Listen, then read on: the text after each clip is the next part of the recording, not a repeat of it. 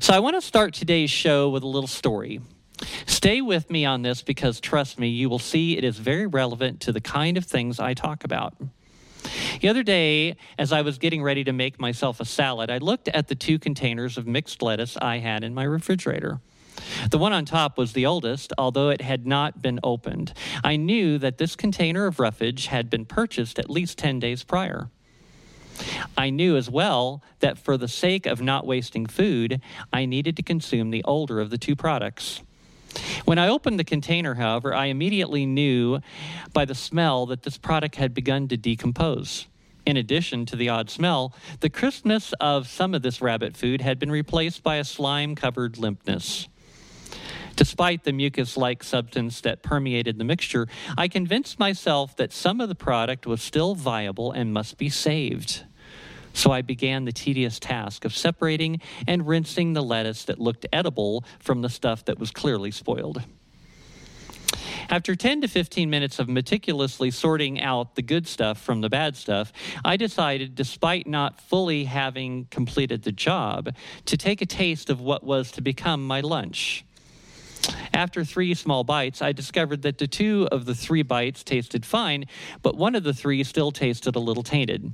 Only then did I ask myself, why separate it further when I have a fully fresh container of greens waiting in the refrigerator? Like the putrid lettuce above, our leadership in the United States Congress has become a slime-covered, smelly, rotten mix of salad.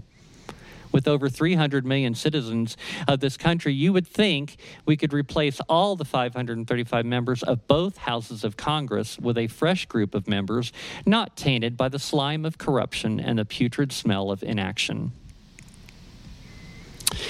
The key to any good mixture of salad is freshness.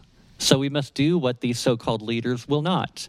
We need to insist on term limits because these people are so busy keeping their jobs and making millions of dollars that they are not doing their jobs.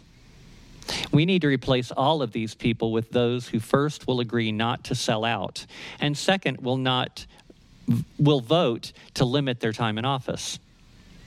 When a representative has 5 mansions after 20 years of making $200,000 per year, you can be assured that they represent someone other than you and I.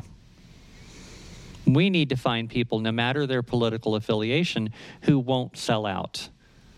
I want to know if they are going to represent me or big interest.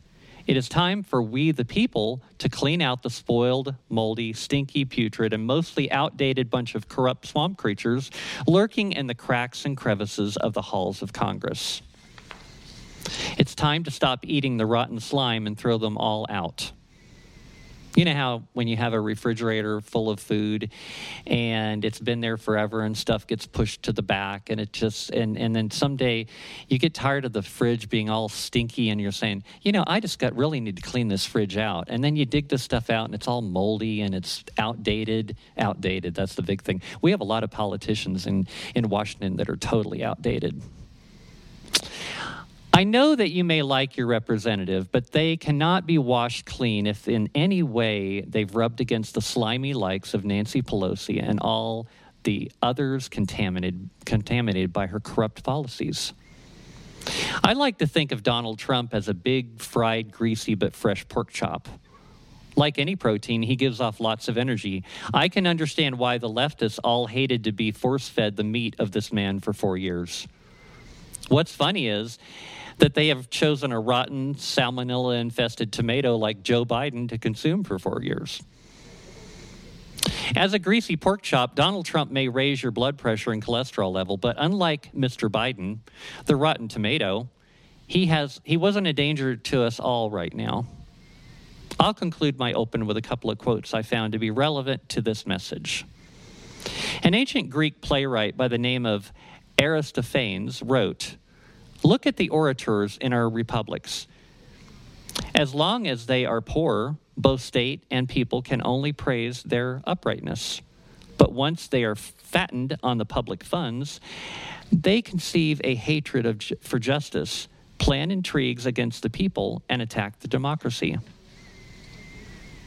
Another quote I found addresses the point I have made numerous times concerning how we need to stand up for our liberty and freedom. and not given to illegal, unconstitutional mandates and orders given by tyrants such as our own little tiny tyrant in New Mexico.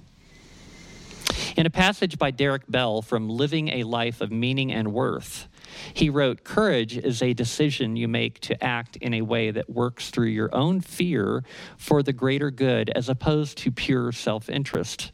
Courage means putting at risk your immediate self-interest for what you believe is right."